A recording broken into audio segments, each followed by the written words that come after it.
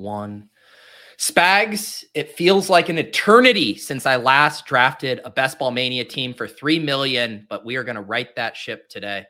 It's been a long Memorial Day weekend, but we are back on the clock here. In fact, going to be quite literally on the clock. Best Ball Mania for $3 million of first place. And Pete and I, of course, drafting once again. As Pete, you stream every Team 100. You feel rusty after a weekend of not getting any drafts set, unless you were dying for the Chow Chow. I did do a couple Chow Chows. I think I did 2 fast Chow Chows over the weekend. So did scratch my itch. Although there was an auto drafter in my Chow Chow yesterday who ended up with like 4 or 5 QBs and like brutally sniped me twice. So I ended up with a classic Peter, punt QB build thanks to an auto drafter. But, we're ready to get back in these Best Ball Mania streets.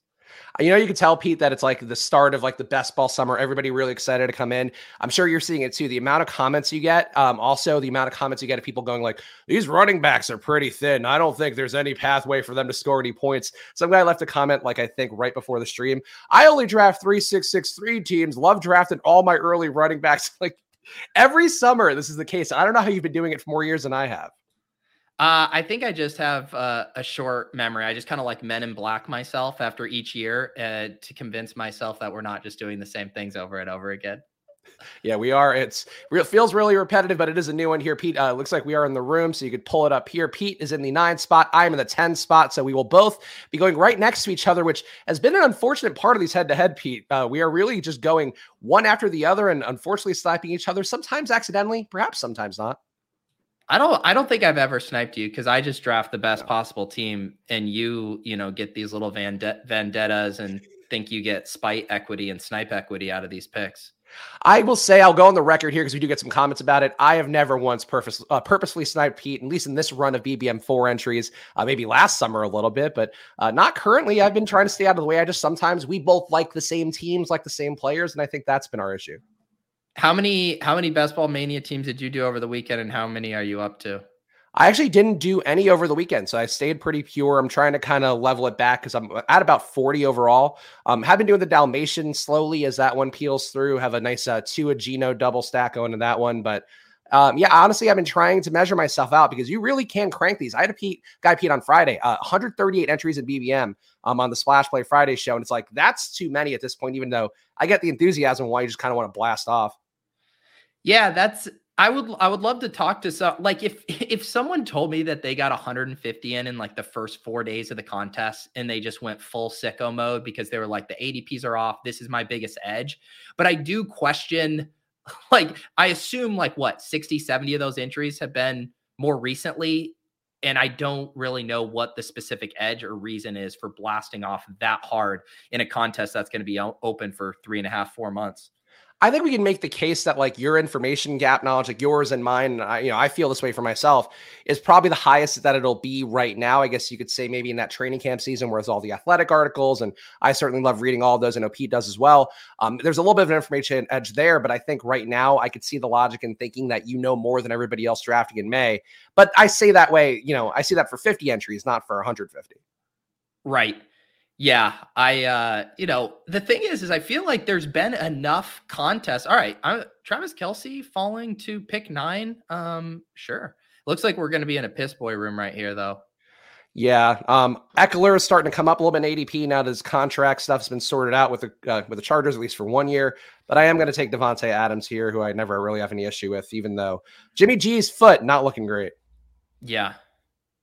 See, at least Lauren here in the chat is honest. I'm at 94. It's just because I'm dumb and love this platform. That's a legitimately good reason. At least we're not like lying to ourselves and being like, this is how we get a big edge.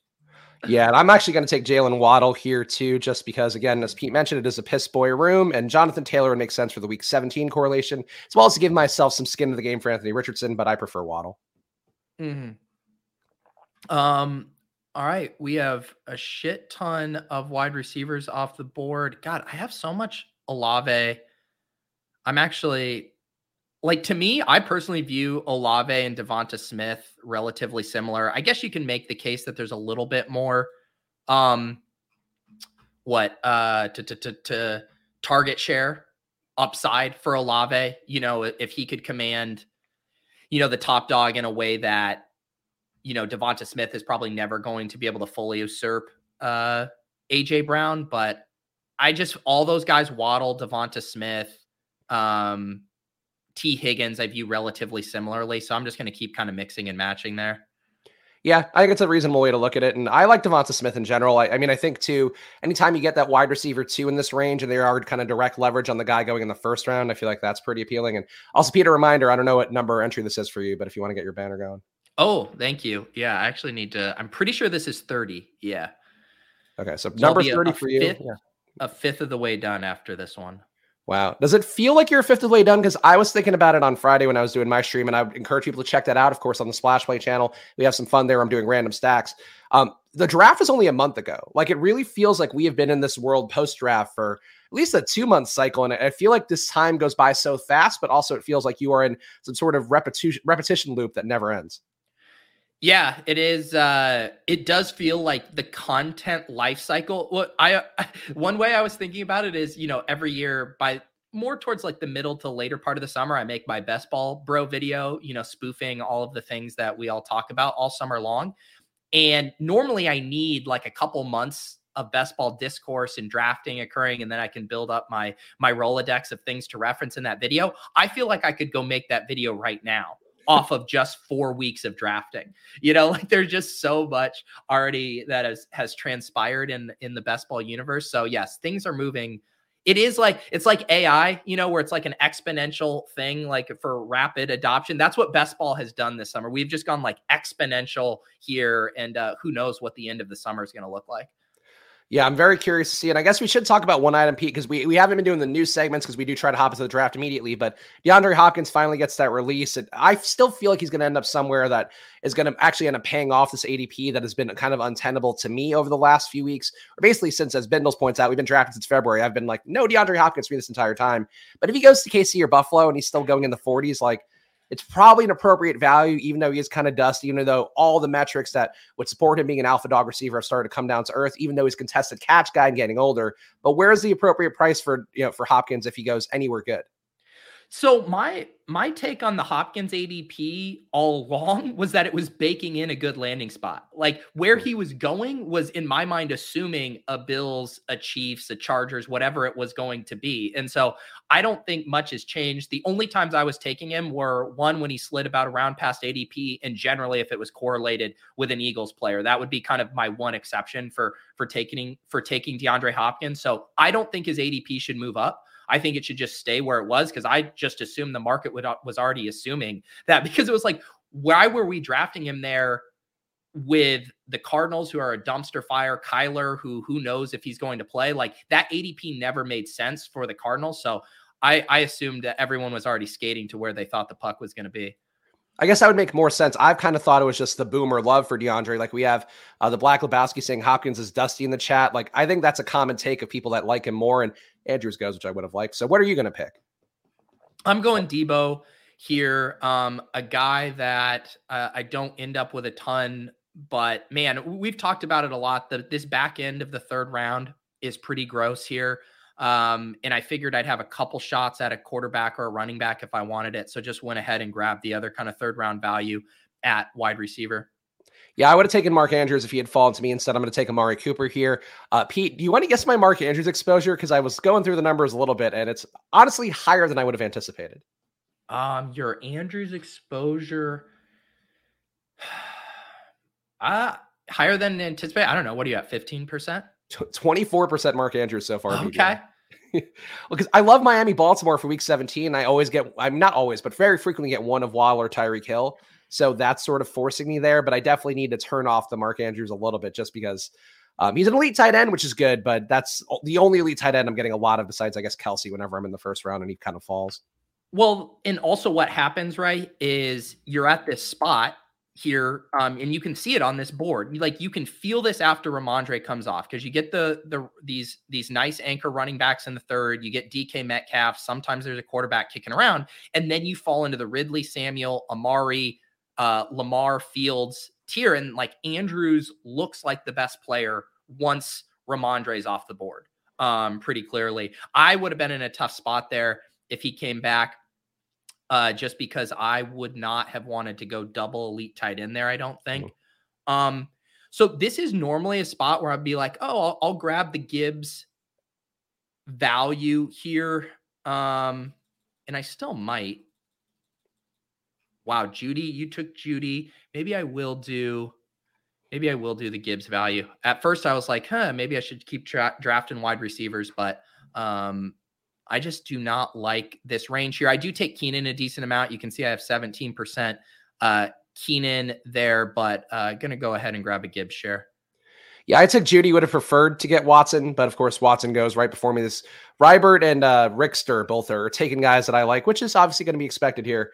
But I'm liking the 0 RB build so far, just because these wide receiver pockets, like I have talked myself into Gibbs so many times in that exact same situation, and definitely more than Najee, definitely more than ATN. I was gonna say, the more I think about it, the more I think ETN's like overvalued by like a round and a half, almost 2 rounds. Like he feels like he should be going where Miles Sanders is going, where you can tell yourself the story of how it breaks, but there are a lot of just dead zone running back concerns with him. I mean, the thing that jumped out to me was how they didn't use him for the pass game last year, even though that's what he was so ballyhooed for coming out of college. And then they also used Tank Bigsby so far, and he's catching passes in camp, and it feels like he might get some more of that role. We also know last year they certainly liked JaMychal Hasty a little bit more on those pass game roles, as well as on third downs to protect. So it kind of feels like ATN's margin of success is getting thinner, even though, like, I get he's a good rusher and whatever, but even the advanced analytics don't support that enough where I'm like, oh, ATN's a value. If he goes to the 5th, like I could see kind of going back there. Yeah, I mean, you're really starting to. The thing that just sucks about ETN is just that he doesn't catch passes. And it's not because he can't. I think we all agree that Travis Etienne is a very capable pass catcher. They just, for whatever reason, have decided not to use him. Now you bring in more pass catching competition in Calvin Ridley. You bring in Tank Bigsby, who's going to be a thorn in his side. And you really are hanging your hat on big plays. And again, he's fully capable of that, but you really are going to need him to rip off a lot of like 50-yard touchdowns to pay off a 3rd round ADP. Yeah, I would agree.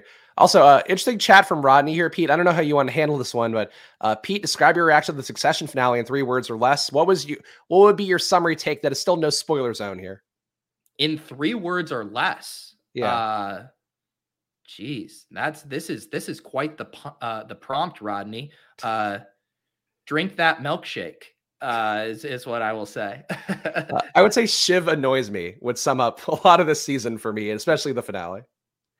Shiv is probably like the most hypocritical, right? Where it's like Kendall and Rome like kind of know who they are and they're unapologetic, where the entire thing with Shiv for the whole duration of the series is like she started out as like this bleeding heart lib that was going to, separate herself from kind of like the family, the cutthroat nature of the business and all of that. And she's kind of just waffled back and forth. And whenever it was convenient for her to be like, no, we care about democracy in the republic, then she plays that card. And then when it's like, oh, I can have the seat at the table, I could be the CEO, then she plays that card. And so in that way, I do feel like she is almost the most cynical of all of them. I also, I kind of liked her the most going in. So I think that did affect me, but Team Kendall guy and, Team Kendall fans, we come in peace here as hopefully you guys enjoyed the finale. And interesting capper to the show, Pete. And that's, I guess, all we could say for now for the people who are a few days behind, had a nice vacation. They're like, oh, I know it won't talk about Succession, my favorite best ball streamers. And here we are dancing around. Normally talk about it a little bit on the Monday show, but no Monday show ever. Best show ever. I fucking love Succession, but I don't know if it's best show ever. It was really good though. This is a falling Justin Herbert here, which goes against my piss boy room here, but I really don't want to reach for Evans, Lockett, Addison, Marquise Brown. I'm not a big Marquise Brown believer with the vacated targets. Just don't think there's going to be anybody who can get him the ball. So I'll take Herbert and try to build out a week 17 correlation with Denver. I think I view it differently where I'm happy to grab Marquise Brown at ADP. He's not a guy I'm reaching for, but I do think he's talented and should have all the volume in the world. And we've seen him as kind of a target guy.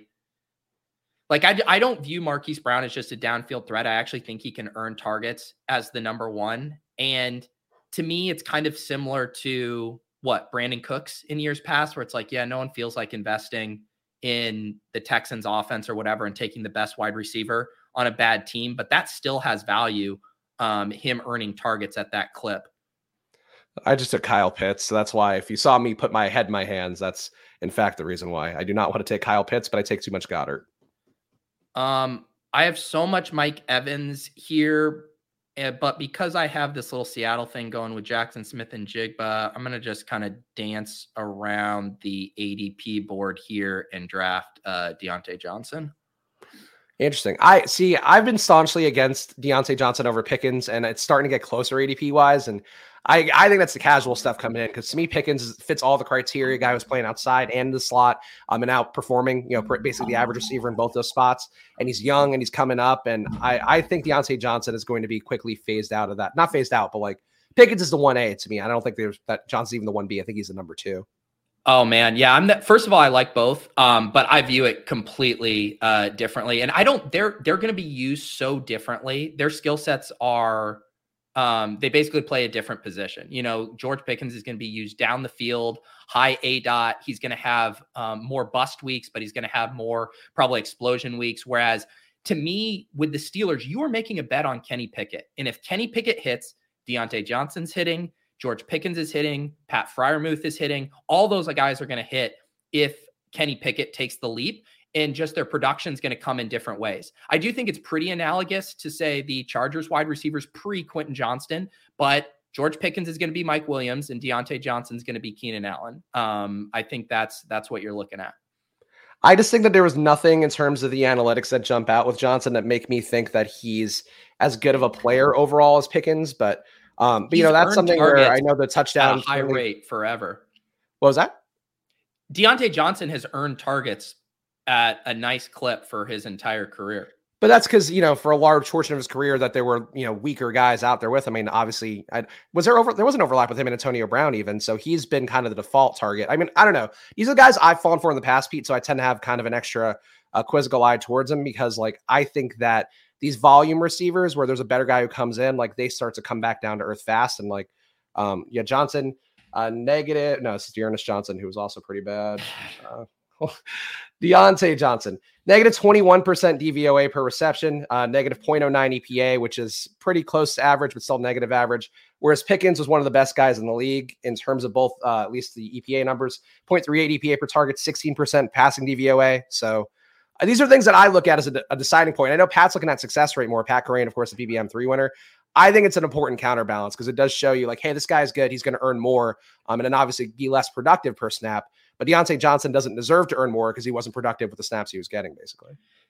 The other thing about Deontay Johnson is his ADP is down here because he ran just historically poor on touchdowns relative to his volume last year. And had he even scored a couple more touchdowns, his ADP would probably push him more into the 5th round alongside the Godwin stuff there. So I love making a bet on touchdown regression, on Kenny Pickett being good. And like I said, it does not mean I'm out on George Pickens whatsoever. I like both of those guys a lot, and I want to continue making bets on the Steelers offense. I think the argument you made that speaks the most to me is the Kenny Pickett bet being the main thing there. And if he's good, he's going to drive success for both guys. But I just think I would be surprised at the end of the year if Pickens is not ahead of Johnson firmly, both in terms of fantasy and the real life value. But that's why we play the games, Pete. Nobody's right this time of year. Let's see here. Wide receivers coming off the board. We do have Jahmyr Gibbs. We'll do a little week 17 here with Brandon Cooks and Gibbs. And Quentin Johnston goes very early in this room. He goes at 76, so I will not be able to get him to stack up with Justin Herbert here. So we are firmly in the fun time of year. I am going to take Zay Flowers to increase my Baltimore bet a little bit with Miami, but would have really liked to get Quentin Johnston 4 picks ahead of ADP.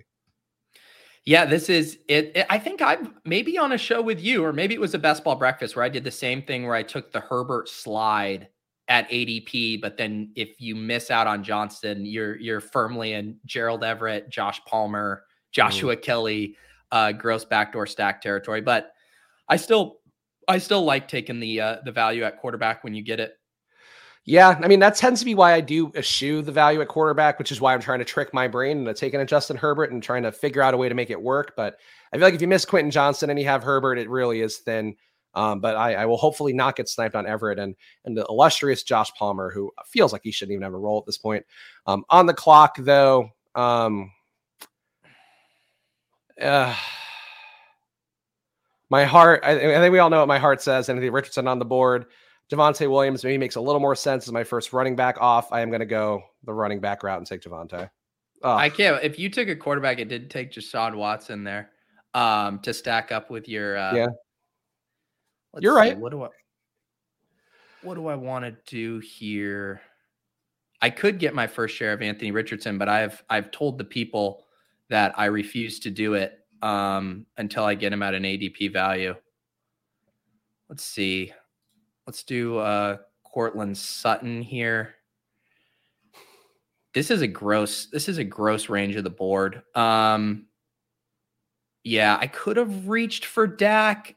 I have a lot of quarterback outs later with Denver, Pittsburgh, Seattle, San Francisco. So decided to push it there at quarterback. And just, I don't know. I don't love this. Like, this feels more dead zone-y to me than like the typical dead zone, where it's like, these are the sexiest of the zero RB candidates: Rachaad White, James Conner, James Cook. I do have a lot of James Cook here. Not so much Rachaad and James Conner. It just, I don't love that section of the board there. Have you seen Rachaad White getting a lot of social media, like people talking him down heavily because of, he was really bad in terms of the avoided tackle rate numbers and rush yards over expectation. I think that was one chart I saw. Might have been Sam Sherman, but it's definitely one of the data guys who tweets a lot of charts out talking about it this week. And I still like Rachaad White. Like, I think he fits a Tampa Bay team that I don't expect to be good this year. But like, people are starting to talk him down to the point that I wouldn't be shocked if he goes closer to 90 at some point soon. I've seen that sentiment too. He's getting propped up because he's the lead back, right? And there's, if you give zero RB drafters a lead back in the 8th or 9th round, they're gonna pull the trigger on that. And you do have kind of the pass catching out there as well. People are obviously just afraid of the offense. Everyone's afraid of the offense sucking, but I think he's fairly priced. I guess is what I would say on him. And to your point, it does feel like he's maybe going to get a little cheaper here. And also too, like, teams sucking. I think that's one thing that I've kind of died on this hill a little bit with James Conner, not to the point of like my exposures or anything, but have defended it on the show. Like, running backs on a team that's going to be bad, they're happy to give running backs a bunch of touches there, start to do some checkdowns more. Like, I think Rachaad White's well positioned.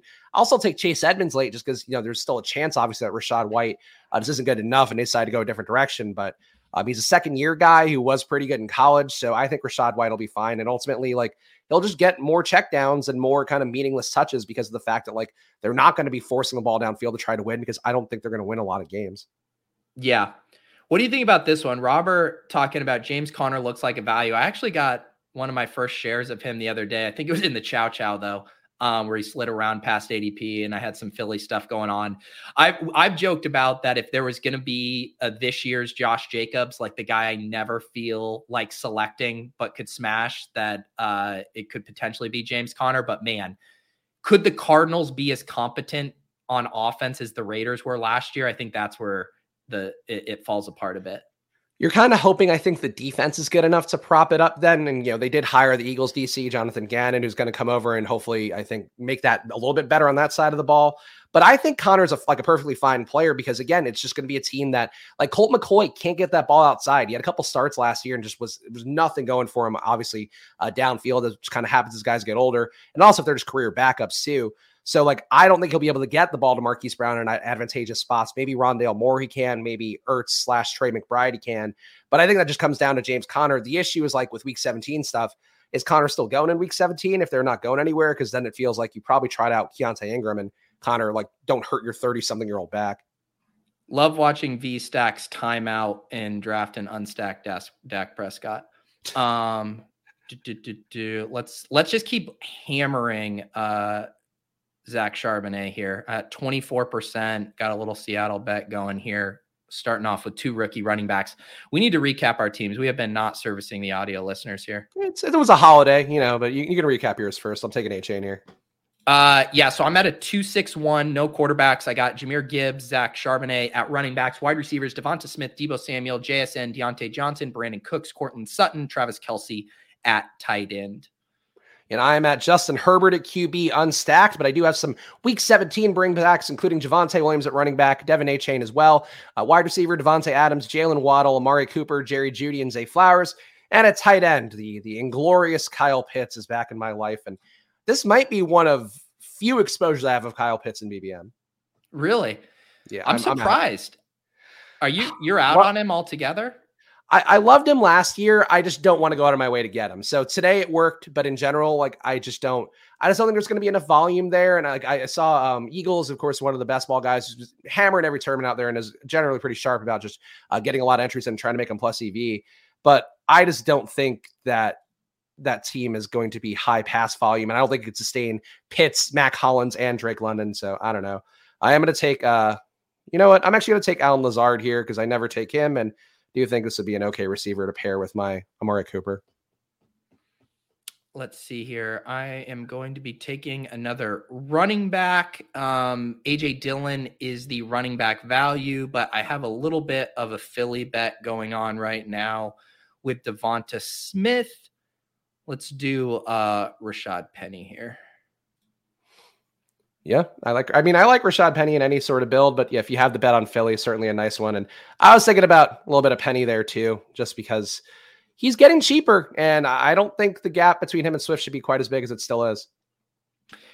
Yeah, and I guess I don't think about this stuff a ton, but one thing I think about when I am doing zero RB builds are the type of running back production I'm getting. And as much as I like Gibbs and Zach Charbonnet, they could be slower to produce out of the gate, whether it's, Montgomery and Walker just having bigger roles right away. So then I start to think, who are kind of some of the running backs that I could feather in with them that are going to give me production right out of the gate? And who better than a healthy Rashad Penny to rely on until he gets hurt. And then maybe these guys kind of assume a bigger role. So I do start to think about that when I'm super heavy on rookies, because I have had zero RB rooms where it's like Gibbs, Charbonnet, Kendre Miller, Roschon Johnson. Then it's like, I'm going to need a couple guys here who are going to be touching the ball right out of the gate.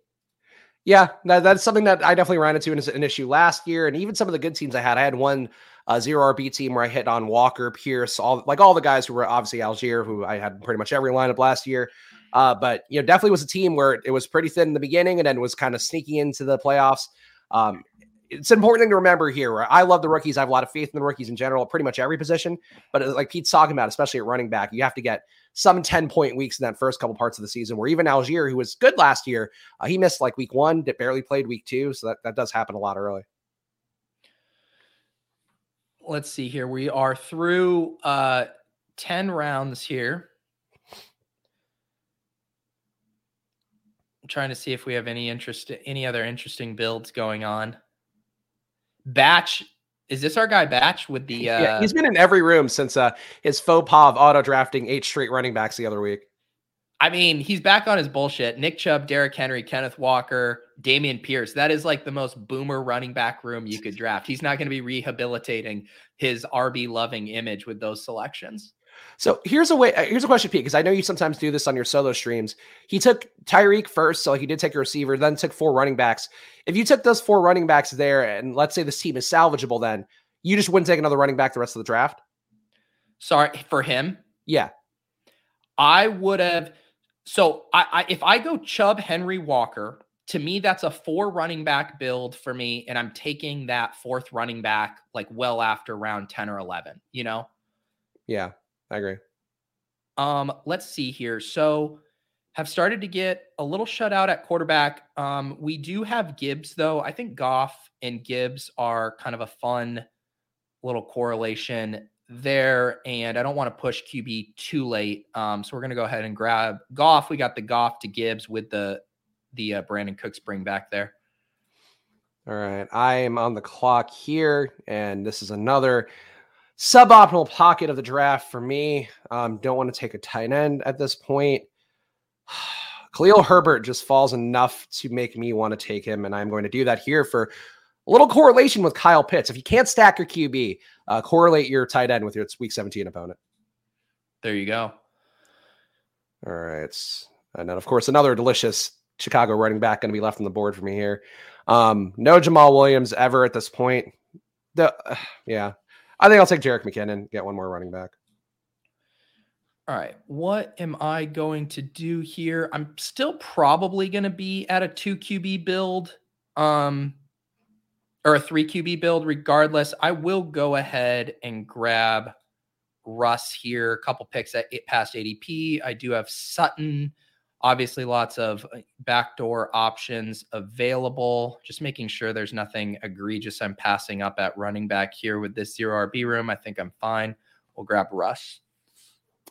Yeah, Russ was a player that I may have taken if I didn't take Herbert. It sucks. It's one of those things where if I didn't take Herbert, I would have gotten one receiver, even if it wasn't one that I didn't like, and I would have been a little more fluid with who to take here. But instead, I am locked in on taking shitty Chargers and one other QB of unknown origin at some point. Couple questions in the chat here. IO, if you weren't doing the 150 stream drafts, do you think in an average year you'd have more or less than the 30 you've done so far? Good question. I think I'd honestly be about at this where I'm at now. Maybe a smidge more. Maybe I would have done a few more where I would have gotten itchy, in those lulls between some of the other tournaments. I would have fired a couple more. But I honestly think this is about where I'd be. Even if I wasn't doing content, I like the idea of drafting throughout the year. Like, I think there's pros and cons to drafting at most times. And I'm not like a barbell bro or whatever. I like kind of drafting throughout with those specific windows. And then one other question here from William. We hate to see unstacked QBs. Is the Denver bring back for Herbert strong enough, or will you need to prioritize late round QB stacks to gain leverage on stacked up Herbert owners? How are you thinking about that right now, Spags? I mean, I think I would certainly like to get some other, lower priority Chargers in the mix, though I do think there's probably a lot of Everett floating around with Herbert, so I don't think I'm getting a big advantage there. But I think, for the week 17 part of it, I obviously want to stack on my QB every time if I can. But for the most part, like in terms of pure tournament brain, if Herbert's okay, like I just make it tougher to kind of get the parlay right. But then for the week 17 part, like I think I'm still well positioned because of the amount of Denver bringbacks I have. So I don't mind how this would look, even if I didn't get another Charger, but I think you just want to get those Everett weeks where Herbert goes off. So I will probably try to take Everett as long as he doesn't get sniped. This also falls into the territory of like the sexiest screenshot, right? Like the sexiest draft screenshot, you're always going to have a double stack with your quarterback, a bring back, blah, blah, blah. But think about it this way. If you could get 18th round unstacked Justin Herbert, would you make that selection? If you knew every single draft however you want, but you can get an unstacked Justin Herbert with your 18th round pick, you would take that every single time, right? Because the value there would supersede whatever benefits you got from stacking other quarterbacks at value.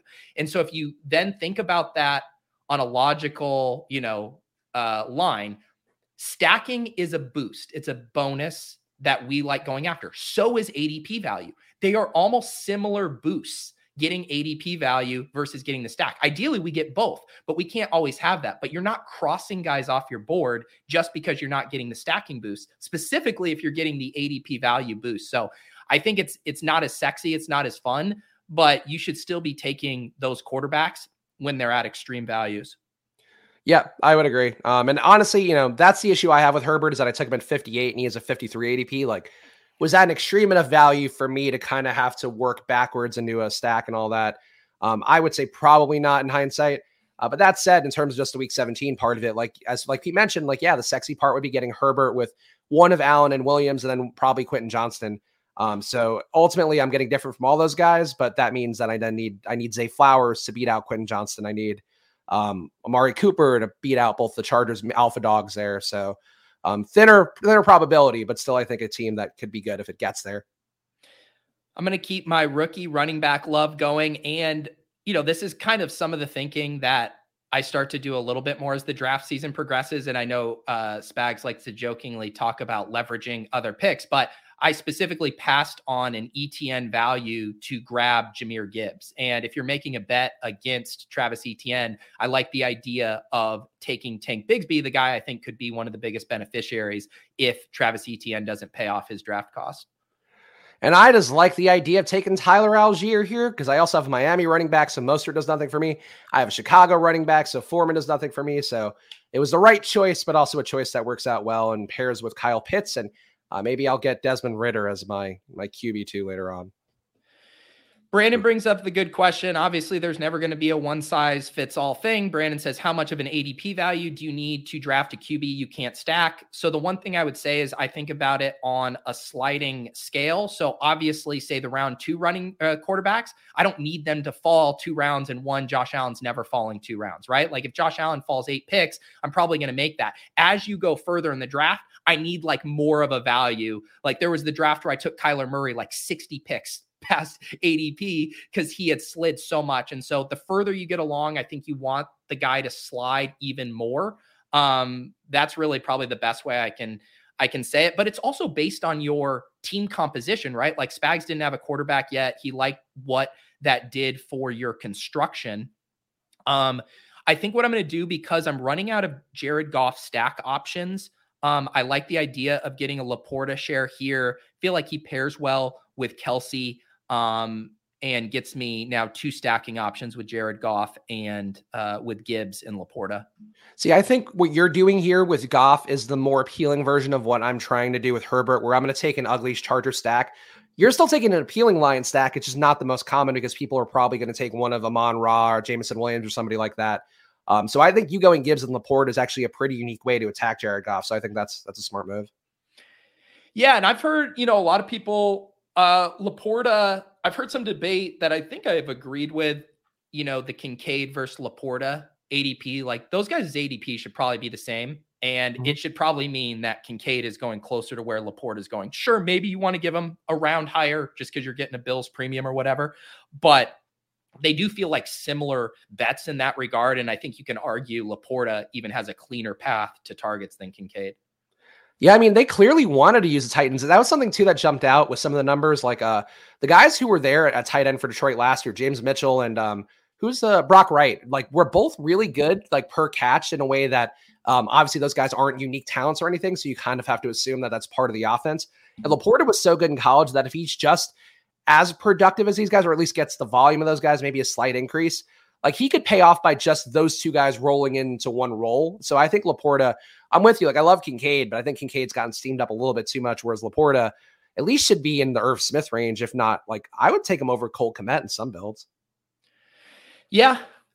If the build makes sense, I think it is the constant struggle of, there is, I guess this is the best way I would think about it. I think there's a pretty big opportunity cost to where Dalton Kincaid is going, the kind of talents that you're passing up on in that range. Whereas once you're getting in the 14th to 15th round range and you're looking around at Rashid Shaheed and Curtis Samuel and, Chase Brown, where I'm like, I just don't feel the opportunity cost there quite as much. And that's really my only kind of knock on Kincaid is he is going in a range where you're capturing a lot of the end of the tier 2 quarterbacks, a lot of the prime 0 RB running backs, all of the last potential wide receivers with upside.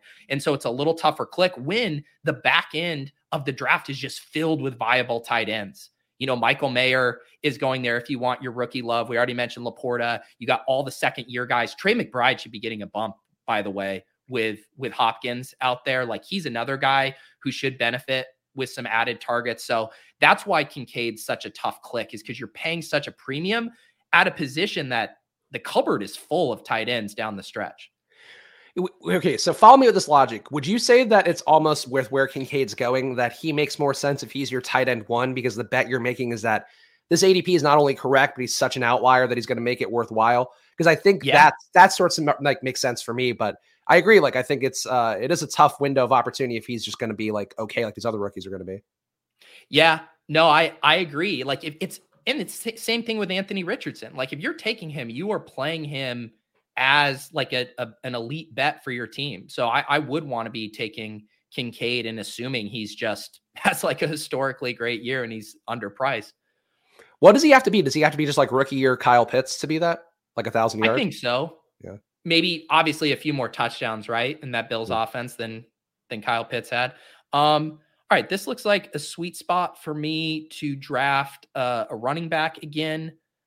Man, I have so much Jeff Wilson, but I am going to take this Deontay Foreman discount here, almost 15 picks past ADP. Another guy, I think, similar to Penny, who pairs very well with this rookie heavy running back room where Deontay Foreman, feel pretty confident he's going to have a role right out of the gate, going to be on the field, going to get some goal line carries. So I think he meshes well with Gibbs, Charbonnet, and Bigsby. There's not a lot I love on the board right now. I guess I could save a running back spot to increase my Chargers bet. I am going to take Jerome Ford here, I think.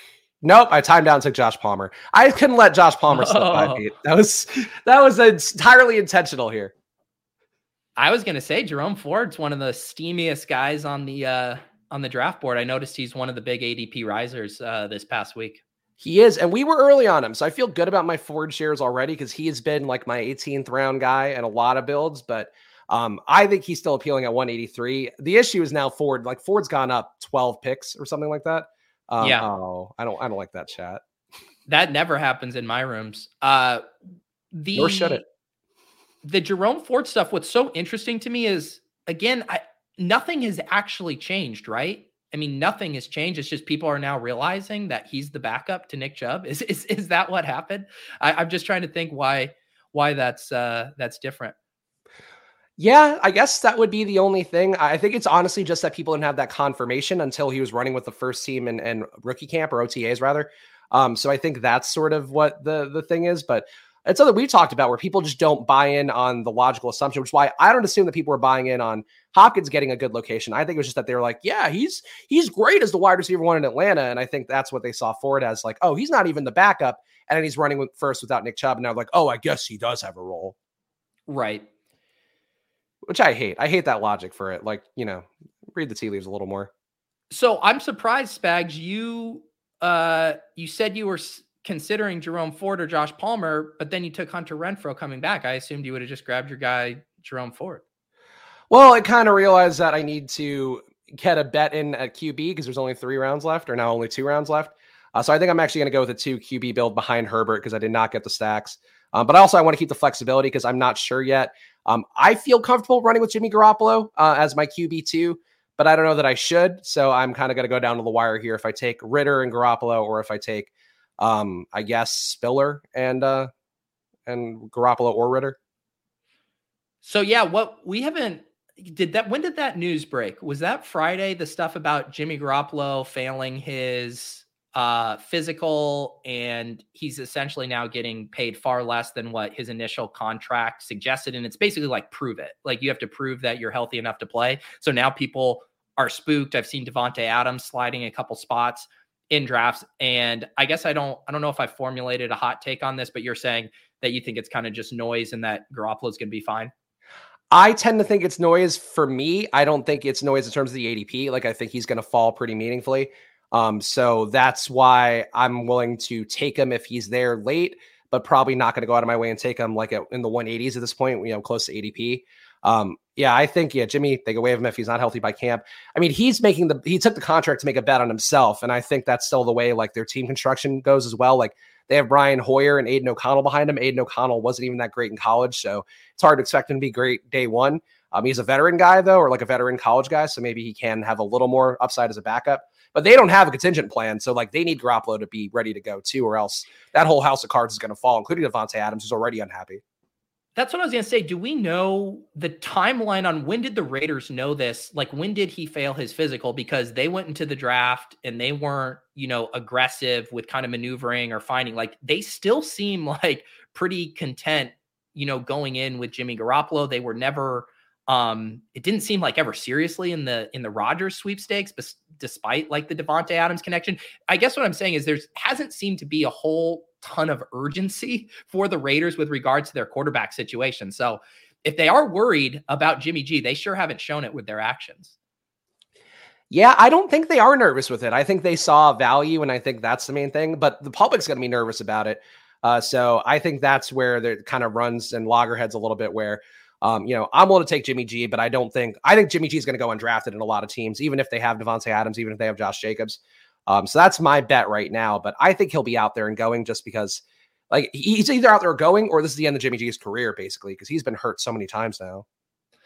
Oh, I'm laughing at my quarterback situation here because Brock Purdy would make sense as a third quarterback, but I would literally have 3 week 9 buys, which just seems absurd. Let's see here. Great way to flout the people who would taunt you on social media, though, is 3 QB bye weeks the same week. I know, exactly. I think we're just going to have to get one of my favorites unless I'm missing any stacks here. Do I get a little Sam Howell action here? All right. Unstack Sam Howell. Let's see. And wide receiver, what could we do here? What do you go Ritter? I'm taking Ritter here, and I'm going to decide last minute if I go with Garoppolo or if I go with one of the running backs from the Chargers who's a backup. So I'm at a 3.662, done at tight end, done at quarterback. I haven't taken a wide receiver since pick 88. Probably get to a 7th wide receiver or a 7 running back here. I think either would be fine. Yeah, I'm at a 2.582, so I think I have my lean, but let's find out here. And also, a lot of people watching live. Don't forget, guys, this is a double header stream. The second half of the stream will be on the Splash Play channel, so check that out. And of course, if you're not subscribed to the Peach channel, make sure to do that. He is on his march to 15,000 subs, giving away $1,500 to 3 different people. So $500 each to those folks if you leave a comment. Of course, every comment on Pete's videos counts as an entry. So support him here. I hope that was an adequate plug, Pete, because I think I misspoke one of the times. Somebody accused me of saying you're giving away $1,500 to one person. Yeah, Spags thought I was giving away $4,500. It just keeps growing. It keeps growing. Yeah, exactly. Yeah, some people getting comment fatigue, but as Spags mentioned, every single show that I draft on, including this one and the one directly following over on the Splash Play channel, those are eligible for the comment giveaway here. Someone said, Mike says, unstacked Hal there is gross. Well, newsflash, any quarterback I took would have been unstacked there. I do not have any more stacking options available. I am going to go ahead and get my double stack with Russell Wilson, and we'll grab Tim Patrick as my 7th and final wide receiver here. It's going to be hard for you to compete, Pete, with my Justin Herbert, Isaiah Spiller, Gerald Everett, Josh Palmer reach stack for the Chargers in week 17. That's going to be the one that really does everybody in. There you go. Here you go, Chris. Sure, I'll do this. If I get to 45,000 YouTube subs, I will do $1,500 to 3 people each. That is my promise to you. Wait, that would be crazy if you just hit 30,000 subs overnight. I think I would have to. If I started doing like 8-hour marathon streams every day, I probably could. But then my entire life would fall apart. So how bad do you want those subs, Pete? That's the question. Not bad enough. Not bad enough. Do you want to give a final reading of the teams? Sure. Let's do it here. All right. So, and again, I know we have mentioned this a few times, but directly following this, we are drafting another team on the Splash Play channel. I have the link in the show description. Also, it should just auto refresh. I have the redirect here. So if you just stay put, you should immediately be ported over to the Splash Play channel for draft number 2, my 31st Best Ball Mania draft. But this one is in the books. Another 3 quarterback build for Pete. The Dak Prescott auto draft snipe definitely hurt. That was probably the one time this entire draft I was tilting. My quarterbacks, though, are Jared Goff, Russell Wilson, and Sam Howell. Got a classic 0 RB room here. Some might quibble and say Jahmyr Gibbs, more of a modified anchor RB. I'll let you guys debate that in the comments. Jahmyr Gibbs, Zach Charbonnet, Rashad Penny, Tank Bigsby, Deontay Foreman, Chuba Hubbard there. Fun 0 RB room. Wide receivers, Devonta Smith, Deebo Samuel, JSN, Deontay Johnson, Brandon Cooks, Cortland Sutton, and Tim Patrick. And then tight ends, Travis Kelce and Sam Laporta. So I got the double stack with Goff and the double stack with Russ and an unstacked Sam Howell, much to the chagrin of the chat. What did you end up with, Spags? At QB, Justin Herbert is a value, Desmond Ridder, running back, Javonte Williams, Devin Achane, Khalil Herbert, Jerick McKinnon, Tyler Algier, and Isaiah Spiller, which is why I needed that extra running back. Devontae Adams, Jalen Waddle, Amari Cooper, Jerry Jeudy, Zay Flowers, Alan Lazard, Josh Palmer, and Hunter Renfrow at receiver. And at tight end, Kyle Pitts and Gerald Everett. This is a real working man's team is what I'd say. Working class, blue collar, a lunch pail kind of team. Yeah, my only, if I'm going to, pick nits at your team, irrespective of like ADP or player take stuff, just structurally, I feel like I want either a 7th running back or a 3rd quarterback instead of the 8th wide receiver when you used so many early picks at wide receiver. That would be my only thing. Yeah, I think you're right. I took Renfrow mostly because I was trying to keep the optionality open, but sometimes that optionality can kind of hurt your team if you don't take a stand and try to make the team like you're correct. That's what we've talked about a lot on here. What's the closing words, Pete? So we can go hop over to the Splash Play channel and do one more draft today here on this post-Memorial Day Tuesday. The final words here are we are streaming all of these drafts. Spags has been streaming over on Splash Play on Fridays. Make sure you guys are subscribed to both this channel and the Splash Play channel. I will be doing Best Ball Breakfast tomorrow with Pat Crane in the first draft, defending Best Ball Mania 3 champ, and then Sean Siegel from Rotoviz in the second draft. So you guys can tune in for that. But come follow us over to Splash Play, Spags. It'll be a lot of fun on there. The second hour is, in fact, the tilting hour. Pretty much no matter when we're drafting, whether it's together or apart, that second hour gets ugly. So go over at Splash Play Pod, go check it out, or stay here on the channel, and it'll redirect. We'll see you guys over there in about a minute. So bye. Peace. Spags, we are back for the Tuesday Splash Play doubleheader where you and I battle it out for $3 million in the Best Ball Mania 3 streets. What are we going to be looking at today? Well, it's the second part of the stream here, the second hour of drafts. So Pete and I, I'm sure, will be tilting heavily on the course of this one. You can see the screen coming up here. Pete and I lovingly framed. I'm in the 4-hole in this draft. Pete is in the 9-hole. So you'll be drafting another back of the round team. And I can't wait for your run, Pete, of Influencer 101s because you know it's coming. That's just how this goes. And you have been firmly in the back of drafts lately. Yeah, I'm trying to see. I should see what my exposures are here at the top. Justin Jefferson, I'm at 13.8%. So I'm slightly, but where I'm really low is 2 and 3 spots because Jamar Chase, I'm at 3.4%. Christian McCaffrey, 3.4%. I've been in the middle a lot because I have 20% Cooper Kupp. But yeah, a lot of picks in the back lately. Yeah, I'm actually curious now about mine, but let me make sure. Okay, I've got a couple of picks. Receiver, I have. See how much Justin Jefferson I have. I have 10% Justin Jefferson, but I have 5% Jamar Chase. So I guess I'm also low on the 102s. 5%. Yeah, Cup. I need to. Oof. Yeah. I need to boost my my Chase. I need more Chase. Yeah, I mean, I talked about it on Friday a little bit. I do think Chase is somewhat overvalued, like in terms of. He's not Justin Jefferson. Like, I don't think you should take him in the 101 spot unless we're at the end of August and you realize you have 20% Jefferson and no Jamar Chase. But I do think like I would feel bad if I didn't have at least 8% Jamar Chase coming in. Like same thing for Kupp, same thing for Tyreek. Yeah. I think you can do that. I understand what you're saying. And I think you can do the same thing of Hill versus Waddle. Greg asked me in the chat, how much Tyreek? I am at 10.3% Tyreek. I like Cooper Kupp slightly more than Tyreek, and that is played out in the exposures. I have 20% Kupp. I think ideally that Hill would come up though. I don't mind being overweight on Tyreek. See, I am very much team Hill over Kupp. Like I still like Cooper Kupp, but Miami's offense being great this year would not be a shocker. It already, was teetering on great last year, but the injuries obviously caught up. But Tyreek had like 1,700 yards last year. Didn't he have like some crazy number that, I mean, it's hard for me to expect this offense to be completely different. It's not like they're going to run the ball. The defense isn't that much improved. So I don't think the game script has changed very much. Does no one want Travis Kelce anymore? It just every draft I get 1-9 and he falls 3 spots past ADP. I think it's the Mahomes part of it would be my guess. Yeah. All right. Normally I get like bored, and be like, oh, let's just do something different. But whatever. Let's take Travis Kelce. Back-to-back Travis Kelce drafts.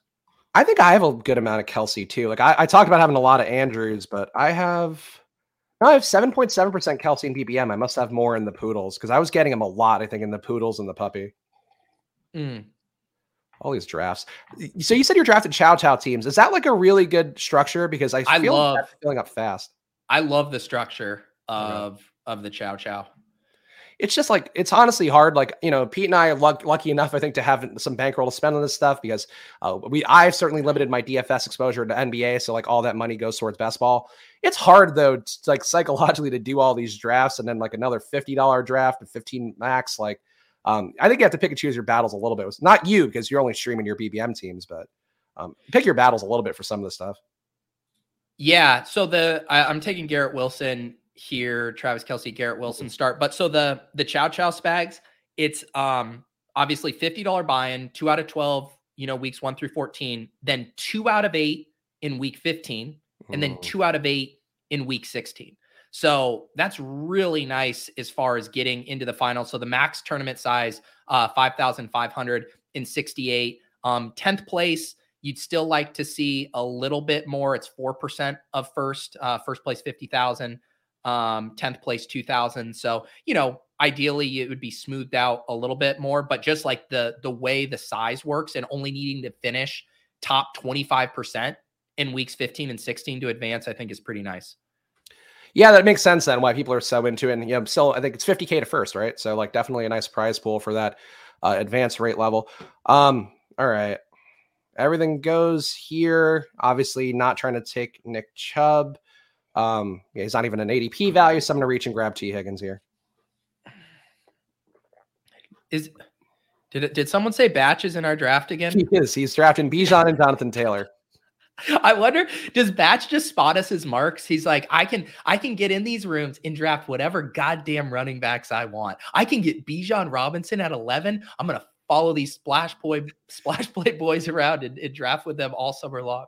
I mean, he said he was a big fan, but I suppose he could just be a fan of drafting teams that run counter to everything we talk about and believe in on these streams. Or maybe he's auto drafting again based off his rankings that were very RB forward. We don't know, but Batch 9, who you can see here in the 11 hole, seems to love his running backs every single time we go out there. I respect it. I just feel like it's the thing though. I've been mentioning in the last stream, but I'm seeing the same patterns every summer where like there was one guy in particular who was, somebody who followed me from the Stochastic days who had reached out last summer and was like, why do you draft so many wide receivers? Like, I just love taking running backs. And then like by the end of the best ball cycle, he was like, I see now why you took receivers. I feel like that's the case for anybody who starts with best ball. And I would warn against it. Like, I think season-long fantasy football just beats in our brains like running backs. And in best ball, if you carry those tendencies over, I just think you build much worse teams. Yeah, I feel like people who like running backs can have their cake and eat it too this year, specifically with those running backs going at the 2-3 turn. You can get that elite running or elite wide receiver in the top 5 or 6 picks, and then still end up with 2 running backs that have top 5, top 3, overall RB1 upside. I know we can poke holes in Breece Hall, Ramondre, Tony Pollard, like their profiles and situations aren't like perfect. If they were, they would be going 101, 102, but any of those guys could finish as the overall RB1 and it wouldn't be shocking. And you used to have to pay around 1 or round 2 price for those kind of profiles. And so I do think you can draft smart and still build out really well-balanced teams and getting those running backs that you love. Yeah, Evan Batchelor, who is Batch 9, saying, I think that there's a lot of merit to treating the flex spot as a running back. I think Sam Sherman had tweeted something similar out about that. I get the logic. I just think you're really capping your upside to receiver so much. And like Pete was talking about there, you could still treat the running back position as a potential flex spot, but you could do that with Breece Hall in the 3rd round. I have an interesting combo here. 2 guys I like a lot that I never get on the same team, Garrett Wilson and Breece Hall. Normally Breece Hall is gone by the time the Garrett Wilson drafter is able to get him at the back end of the 3rd round. So that's kind of a fun pick there to get both of those guys on the same team. That's normally tough to do. Yeah, I'm hoping that, well, I guess I shouldn't say it out loud. I would like you to see a certain player come back to you. Oh, never mind. Amari Cooper went in the top 30. He went 26. Okay. Oh yeah. Wow. All right. Never mind. Someone did what I did, right? I got Garrett Wilson and Breece Hall on the same team. Someone had to get the Chubb and Amari Cooper there. Oof. Which again, if you think about, I don't love that decision personally, but if you're thinking about unique combos, it is hard to get Chubb and Amari on the same team based on where they go, right? You know, Chubb is always going early round 3 and Amari's always going at the 3-4 turn. So unless you make a big reach, or if you're in the middle, I guess if you were in the middle of the second round and you took Nick Chubb around pick 18 or 19 and then Amari at 30 or 31, maybe it's not super unique, but I'm guessing it's pretty unique. Was that a deliberate ATN timeout? Yes. Okay. I was wondering because you were still extrapolating as though you were not aware you were on the clock, and I was worried for you. I'm basically doing the sliding doors version of what I did last draft where Gibbs goes. So this time I took ETN. Last time I took Debo. This time I took Breece Hall. So basically you're correlating your two teams, some could say. Yeah, I'm pulling a Spags and trying to leverage up my own portfolio. But if you don't have the brick caddy, that's one way to kind of keep your exposures aligned. So I would support it. I'm on the clock here, though. Did take Mark Andrews again for the umpteenth time. So I will not be going that route here. I guess I could correlate with Mike Williams here, Pete. I love we're just each going to do the same draft we just did. But no, yours should be different. You were from the 4-hole. Yes, mine will be different, and I got Mike Williams this time, so he's going to correlate well with my previous Justin Herbert. When Justin Herbert goes off on that team, Mike Williams here will be a part of that benefit. Did you consider Burrow? Briefly. I mean, yeah. We'll see. Maybe he'll come back. Yeah. If you love something, set it free. That's what I say.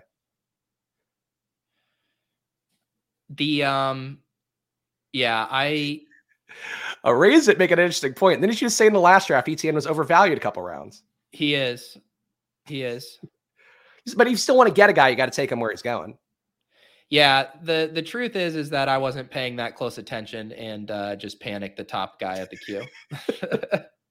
You're like that tag Bigsby, more like Stank Bigsby, not a guy I would ever pick up. Well, team ATN, ride or die. See, now the team from the 2-hole with Chase gets the Burrow at pick 5 too, which is pretty nice. Yeah, I get it. I just I'm perfectly okay not taking a QB in the first few rounds and just figuring it out.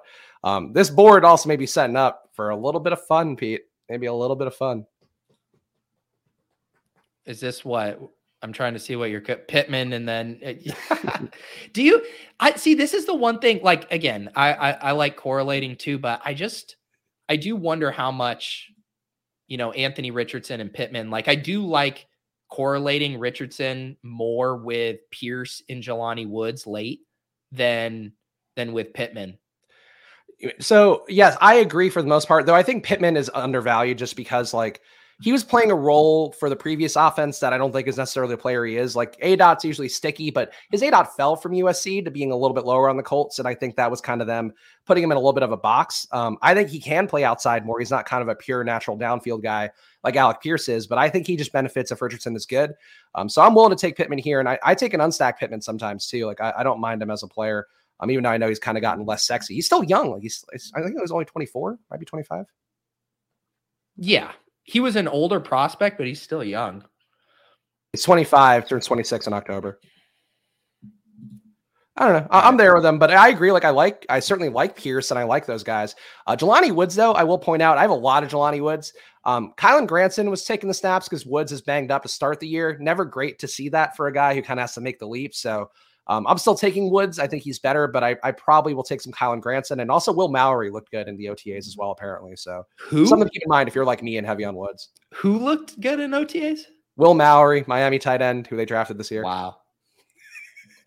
Look, I'm ready. I'm in mid-season form, Pete. I've said it from day one, but Mallory was a guy that they went out of their way to get. So, new regimes taking a guy and a guy who was pretty good in college. So Will Mallory is definitely a name to file away in the record books.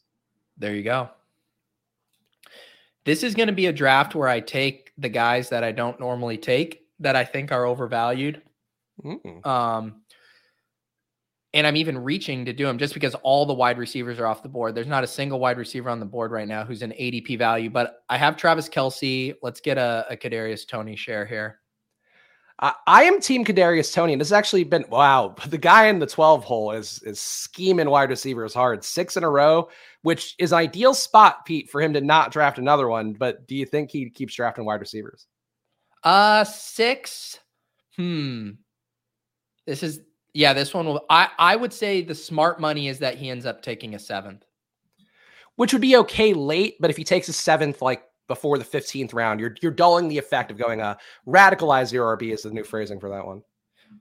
Yeah. And the one thing I would say about this team, every single one of their quarterbacks is still available. And that's the thing I've talked about where sometimes it's hard to get your stacks when you go all those straight wide receivers. But, Las Vegas, I guess if you're Galaxy branding Hopkins to a Bills or Chiefs, that's not available. But Love, Goff, Kirk Cousins, Kyler, all those guys still available for them to set up those stacks.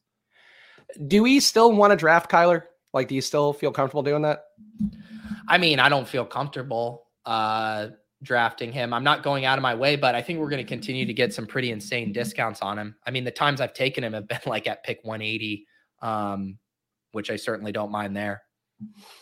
Okay. This is an interesting spot. Mixon makes sense for me here. I do like Goddard, but obviously he doesn't make the most sense. But I do love Pickens. I'm going to take Pickens over Mixon, and we'll see what comes back. But I imagine Mixon will probably go to this guy who has Burrow. No, he took Pacheco. There goes Mixon. I don't know if there's a lot of rhyme or reason to what that drafter's doing there. I guess he had Mahomes. All right, so taking Pacheco makes some sense there. Yeah, so I got to mix up. The guy who's going here is the one who has Burrow. So the Burrow guy took Mixon, and then the Mahomes guy took Pacheco. They're both building their Cincinnati KC, which of course going to be the most popular Week 17 correlation to hit. And you've got a little taste. No, you've got a taste of the KC side, not the Cincy side yet. Just a little taste. It's a little taste. Wet the beak a little bit. All right, on the clock. God, is this really Dameon Pierce time? It's 14 spot after ADP.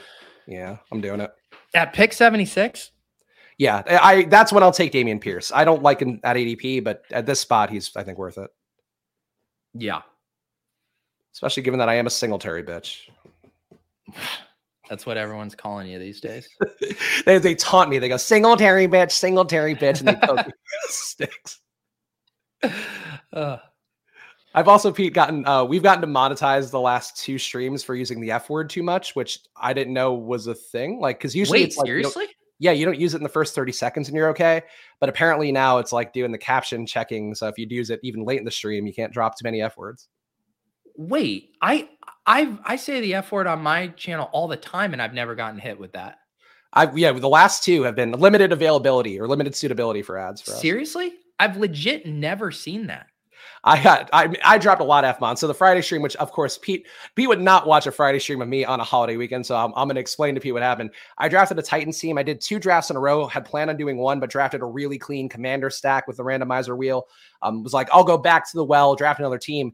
I then got sniped, Pete, on every Titans player. And then the guys were in the chat explaining why it was okay for them to take these guys, even though they didn't make the most sense for some of them. Like, there were a couple of good defenses, but overall, I was just like the tilt of all tilt and muted them briefly for 5 minutes. Sent them on a little timeout. Oh, you put some people in timeout. You really were. Wow, the chat is confirming that you're on Epic Tilt on Friday. Yeah, there we go. Epic Tilt.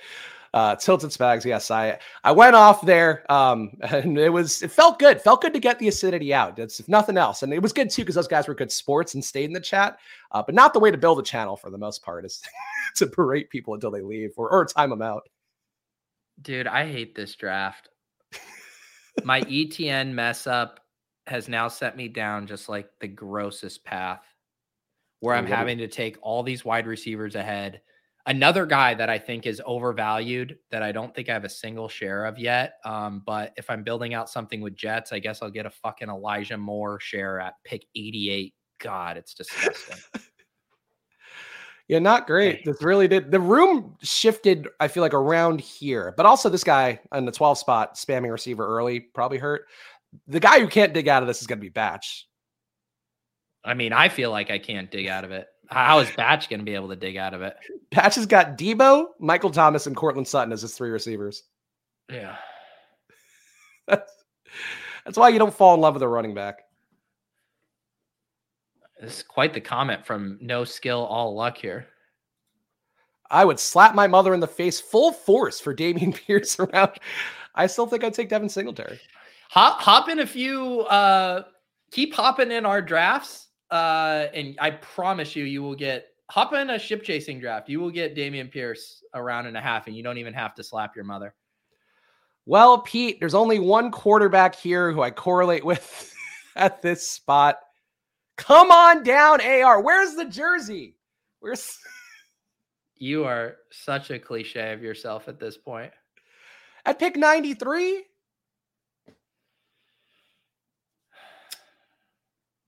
I think I've asked you that. What is your exposure at right now? I didn't get him in the Dalmatian. I will say that. Yeah. I am at 42% overall, 38.5% in BBM. 38% Anthony Richardson? Yep. It's going to dial back. It's slowly coming down. It's just I'm pacing out the dial back. Yeah, clearly. You know who's getting first team reps at OTAs, Pete? One Anthony Richardson. He's splitting them with Gardner Minshew, but he was the outlier. First team reps, he better be getting Hall of Fame reps based on where you're drafting him and at the frequency you're drafting him. Some could say that. You know, tough one. Tua or Charbonnet? I'm going to put them both in the queue. Tua, what would you do? Tua or Charbonnet? I'd push quarterback in this room personally, but. All right, I'll go Charbonnet. Hopefully that time. There we go. Okay, great. So Charbonnet will correlate there with my little bit of Pickens, and we'll push Tua. We'll see if Tua comes back to us. Probably not. I guess you could have looked and seen if the Waddle drafter's behind you. So, but not behind you. Sorry, I thought this was on the wrap. So the Waddle owner probably will take him unless a Longacre here doesn't want to have Lamar and Waddle in the same Week 17 game. They might have been reading those threads. Ooh, that would be nice. That would be nice. We'll see. I'm willing to take the risk here. I have so much Tua that I'm okay with losing a share of Tua. The one could say that about AR, and clearly I was afraid of losing that share of AR. God, this is probably my least favorite draft of my 31 drafts. Really? I mean, yeah. I guess you really did get baited into taking a lot of receivers early that you don't love. Yeah, I hate all of this. But now that I can correlate Brian Robinson versus the Jets in Week 16, I feel fine again. I think your team has got players on it. That much is for sure. I like Kadarius Toney. I don't know why people don't. There's a shit ton of risk to the Kadarius Toney pick for sure. But just like the injury risk part of it, the fact that he just keeps getting like the hamstring issues or something else. No, it's not just the injury. I mean, he barely was running routes in the playoffs when they needed him the most. I still think that's because of him starting behind the 8 ball in terms of getting the offense where he needs to be. But Pete, you're on the clock here. So what player will you take? I'm going to take a QB. I have my big bet on the Jets, so I got to take Rodgers here.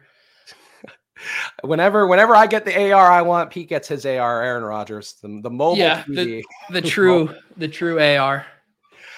So I think the route participation thing is just overblown just because of the fact that, like, again, he missed the key installs in the offseason. He came in after 6 weeks, 7 weeks, didn't play until 8 weeks in. So I still think that's the main reason he wasn't out there when it mattered the most. And now there's no Juju out there. I think the big risk for him is they add Hopkins, and then that just kind of makes it where they shift Toney inside and he's competing for more snaps. But I just don't buy it. Like, he was so good last year and there's enough camp talk about him and things like that I think it's overblown. But he's also priced, obviously, like it's not overblown. You can thank me for giving you 2 rounds past ADP. Thank you, Pete. We're not worthy. If I wasn't a good friend, I would have told you to take 2, and you did. There's no chance he's coming back, but I knew in this room, quarterbacks kicking around. No, you good call by you. That's why I say you're the sharpest best ball drafter who streams teams out there, because you know the pockets better than anybody. And I love AR2 as my QB duo. Like that's one of my favorite ones I draft. Which duo? Yeah, AR I and mean, Tua. Yeah, a team Tua. that you have none of. I think Tua is the most undervalued quarterback in drafts. I think Tua should be going where Herbert. I think he should be going like right after Herbert and before like Trevor Lawrence. And Wow. you're getting a big discount on that. I think that's where AR should go as well. I think he should be in that Trevor Lawrence mix, given the fact that he's going to be running so much from day one. They're already running RPOs and OTAs, Pete. That's two acronyms. I will happily book any bet of Tua versus Anthony Richardson fantasy points. All right, let's draft a player here, and we'll regroup on that. Definitely another running back spot here. I do have Cincinnati, so I'm going to take Jerick McKinnon. I normally would take Elijah Mitchell, but I'll take the week 17 correlation here. Did back-to-back drafts with McKinnon for you, right? Yeah, I prefer Pacheco. I also think I would take CEH in the 18th round too. Like, I don't think that's bad if he's in shape and like this is his do or die year. But McKinnon's still there. I don't know. He doesn't do a lot for me, Pete, but he had the spike weeks when it mattered last year, so I'll still draft him. Yeah. I have sticker shock on his price. I think, all right. So I was hoping Geno would fall to me because I have Tyler Lockett, but this kind of works out well for this build. So I'm going to get Daniel Jones at a big value, 20 picks past ADP. And he also gives me multiple backdoor wide receiver stacking options. And I'm already feeling thin at wide receiver. So that's kind of a nice tiebreaker there for me if I'm still chasing wide receivers in this round, to at least have a quarterback who has some of those guys available. And if nothing else, you'll dominate New York Post headlines for the entire fall. How so? You have Aaron Rodgers and Daniel Jones. That's just how how their media works. They're going to have snarky headlines about not Anthony Richardson. Hopefully, I miss that Coastal Elite joke from you there. I will take some laurels here. 2 A-Rich seems like a nice high ceiling, high floor combo. That's why Bindles is my favorite streamer in the game. A+ draft so far for Spags. I agree. All right, Lawrence should be where Burrow is. People love Trevor Lawrence. Don't agree. They do. So this is normally a spot where I always take Alec Pierce, and I do not think I ever take Jalen Hyatt. But if there's ever a time to take Jalen Hyatt, it's probably when I'm behind at wide receiver and just selected Daniel Jones. So let's take a flyer on the rook. Jalen Hyatt and the OTA is running with the 2s so far, though obviously that doesn't matter for a rookie. But it was Darius Slayton with Isaiah Hodgins, and then Paris Campbell running out of the slot was their first team in OTAs. The team with the 19 slot wide receivers. But like I said, all still on the board. Hodgins, Wan'Dale Robinson, Darius Slayton, and Paris Campbell. So the backdoor Danny Dime stacks are easy. I will say though, Pete, I know we talked about a little bit last year where there was a Darius Slayton renaissance. You are in the year where I think it's Darius Slayton. I'm in the year apparently of Alec Pierce, so I'm going to take him here. Ooh. I like my favorites. I love Slayton. Honestly, my 3 favorite cost adjusted would be Slayton, Hodgins, and Wan'Dale Robinson. Do you know who I never get anymore? I don't get any more Darren Waller. He always goes off the board before I'm comfortable with it. He is the boomer tight end new spot thing, I think. He's getting old. It's a new offense. It's not going to be a high volume pass offense. I think there's a lot of reasons to not take Darren Waller, but I also took him very heavy last year and got burned by it. So I might be a little bit tilted by that. But it's just like they have so many bodies. I don't know how you could trust one more than the others going, 50 spots ahead of the others in ADP. Yeah. Because let me see. What's his ADP right now? So Waller's ADP is 80. And what seems messed up to me is Goddard's ADP is 68. So you're just around behind Goddard now. And to me, Goddard is pretty well ahead. I would also take Ingram over him. Ingram versus Waller is close. But you're getting Ingram at a 12 pick discount relative. Ingram's at 92.5 ADP. Yeah, I don't know. I actually okay, Mostert. You know what? I'm gonna get Tank Bigsby here to leverage against Travis Etienne. No, to go with my Houston play, I'll take Tank Bigsby.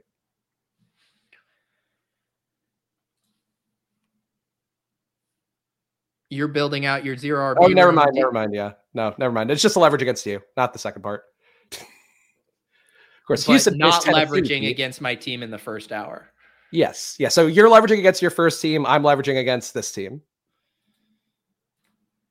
It all works out when you think about it like that. That's why I get chats like this. Too sharp here, forgetting who plays on week 17 and leveraging against Pete's second team in a stream.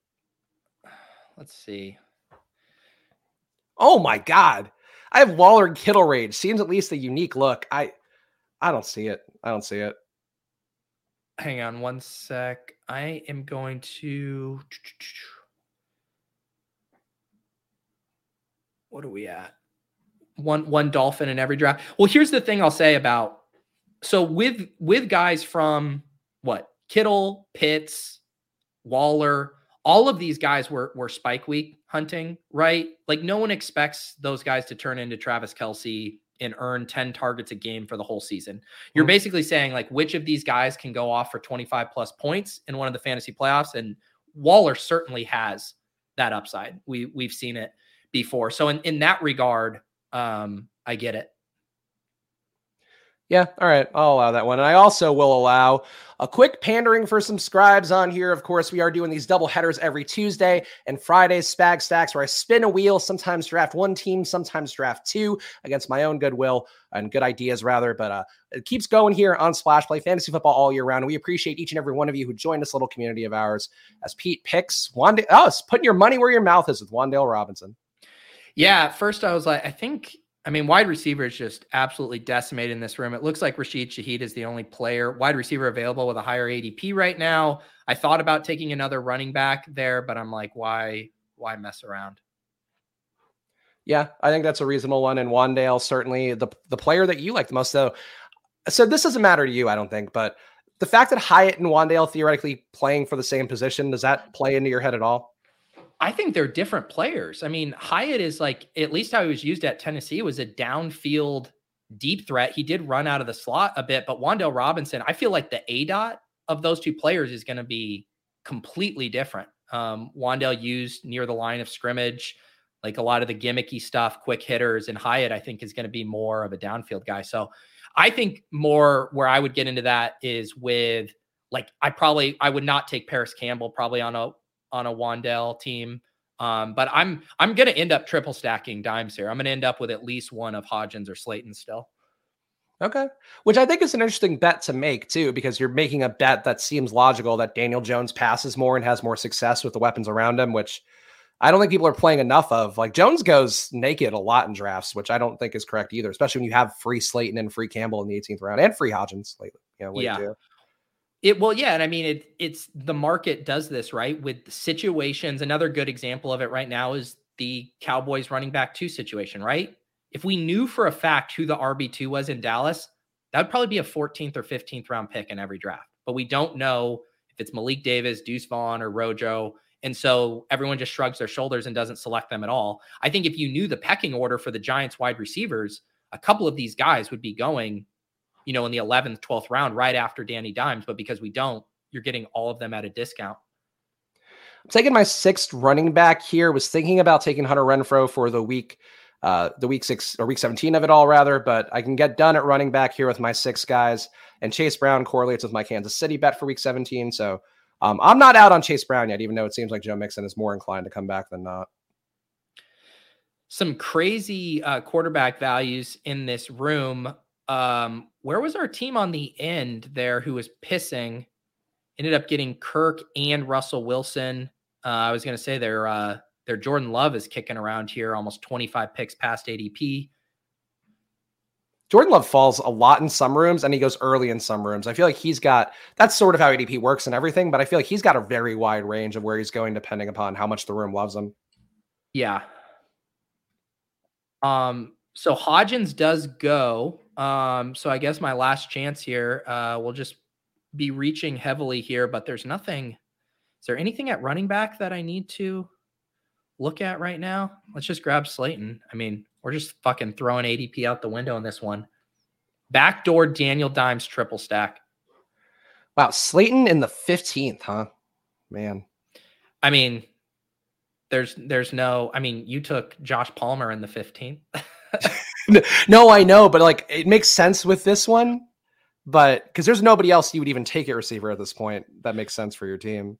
No, yeah, and the running back stuff is getting wiped here too. Yeah, I'm glad I'm done at running back because it seems like there's not a lot left of actual value. My last running back selection here is actually going to work out decently because to me, there is like a pretty, Jerome Ford, I feel confident about his role as the RB2. I also get him correlated with my Jets bet in week 17. And then like you're in Leonard Fournette, Gus Edwards, Kareem Hunt, potential RB3 territory the rest of the way. Yeah. And honestly, I think where you're taking Slayton too, I will say that just looking at the chat on the screen from Tyler, I think that Slayton should be going in the 15th round. He should probably even be going a little bit higher than that if we're being honest. But all right, I'm on the clock here. I'm actually going to do an interesting correlation that I like for week 17. I like Michael Mayer as being a Raiders run back here. Of course, I get so much Anthony Richardson that I need to get different with it somewhere. But Mayer, I think, is a nice player to throw into the mix and a guy who could have actually a very big week 17.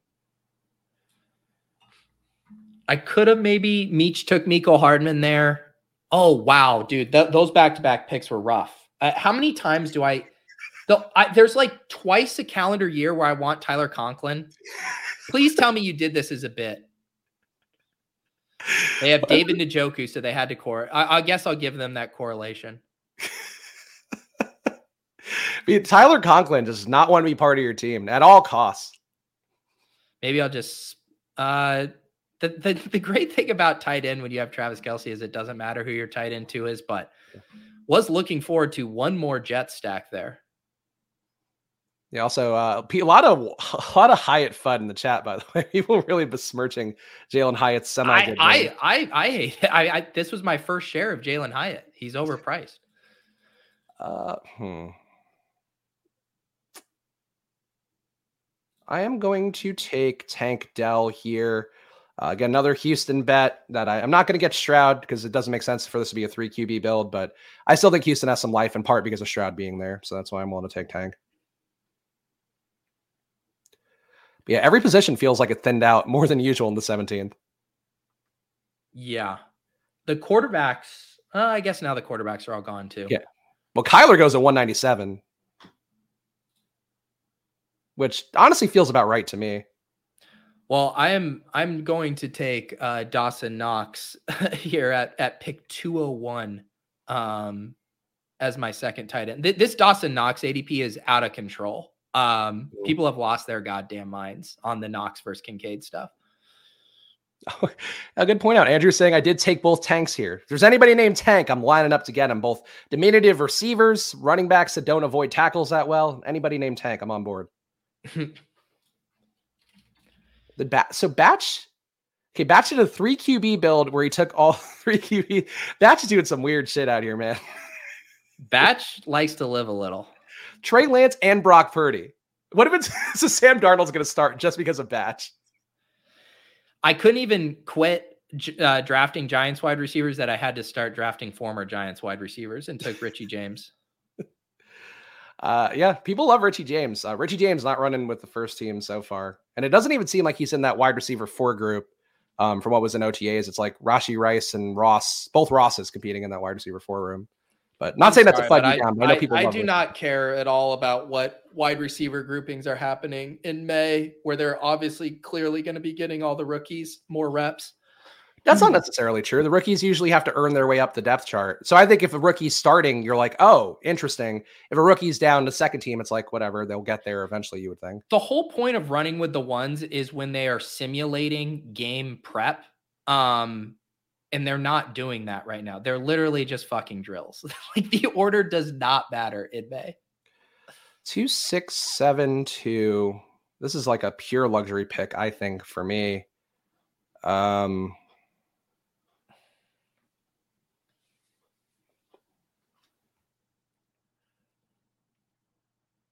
Oh, timed out. Bryce Young, QB3.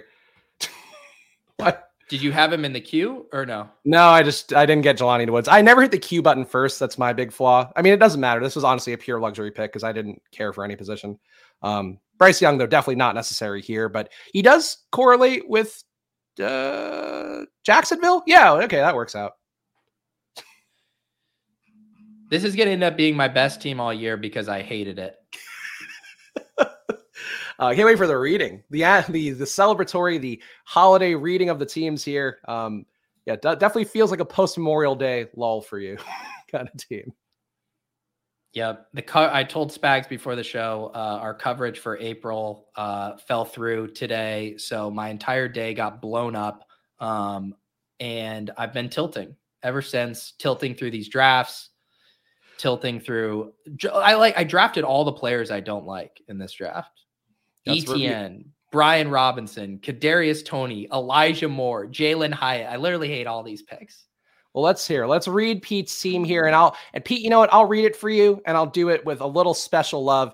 At QB, Pete got Aaron Rodgers and Daniel Jones, New York superstar. The real AR. Say the real AR, Spags. The quote-unquote real AR, Aaron Rodgers. At running back, he got Breece Hall, Travis Etienne, Brian Robinson, Raheem Mostert, and Jerome Ford, a trendy pick in the streets, and Pete got him at a little bit of a value. At receiver, Pete got Garrett Wilson, Tyler Lockett, Kadarius Toney, Rashad Bateman, Elijah Moore, Jalen Hyatt, Wan'Dale Robinson, Darius Slayton, and Richie James, all guys who played for the Giants recently, and a tight end, Travis Kelce and Dawson Knox. Pete, I think you crushed it. I did not crush it, but it is unique. It is unique. And my team to compare it to, I took Anthony Richardson, Tua, and a timed out Bryce Young at the end, 40 picks after ADP. Dameon Pierce, Zach Charbonnet, Jerick McKinnon, Tank Bigsby, Jeff Wilson, Chase Brown at running back. At receiver, Tyreek, T. Higgins, Mike Williams, Michael Pittman, George Pickens, Alec Pierce, and Tank Dell. And a tight end, Mark Andrews and Michael Mayer. I think it could have been a little better. Mr. Mister, though, wants his team sauced, Pete, and he's in the 10 spot. So sauce him up. TM Longacre. Awesome. He's got Lamar Jackson and Dak Prescott, which, see, I can't sauce teams, Pete, because I think, it's like, you got nice values here. It's like, okay. Lamar Jackson and Dak Prescott. We also need to, I think we need to raise the bar of like, if you're going to control the show, I mean, it's like, does $2 really move the content needle for us, Spags? Or do we need, if we're going to be dance around like puppets, like if someone walked up to you on the side of the street, Spags, and gave you $2 and they were like, do 10 burpees right now, would you do it for $2? No, that's not enough. That's not enough. Yeah. So I mean, let's see here. I'll point out one shitty pick. The thing that happens is when people want, and this happens on ship chasing too, when they want you to sauce their team, it's because they really like their team. And so do you really want us to say the things you did wrong in this room? Scroll down. Let me scroll down. I mean, what does KJ Osborne do for this team? Sam Laporta as your first tight end. How many tight ends do we have here? 3. 3 tight end. Hate 3 tight end builds. You fucking suck. What is that what you want? I like Mr. Mister because it's a fun name, but this is a team. How many wide receivers do they have? He's got 7, so normal amount. 7. Yeah. I can't even see on this screen. I need to end the show.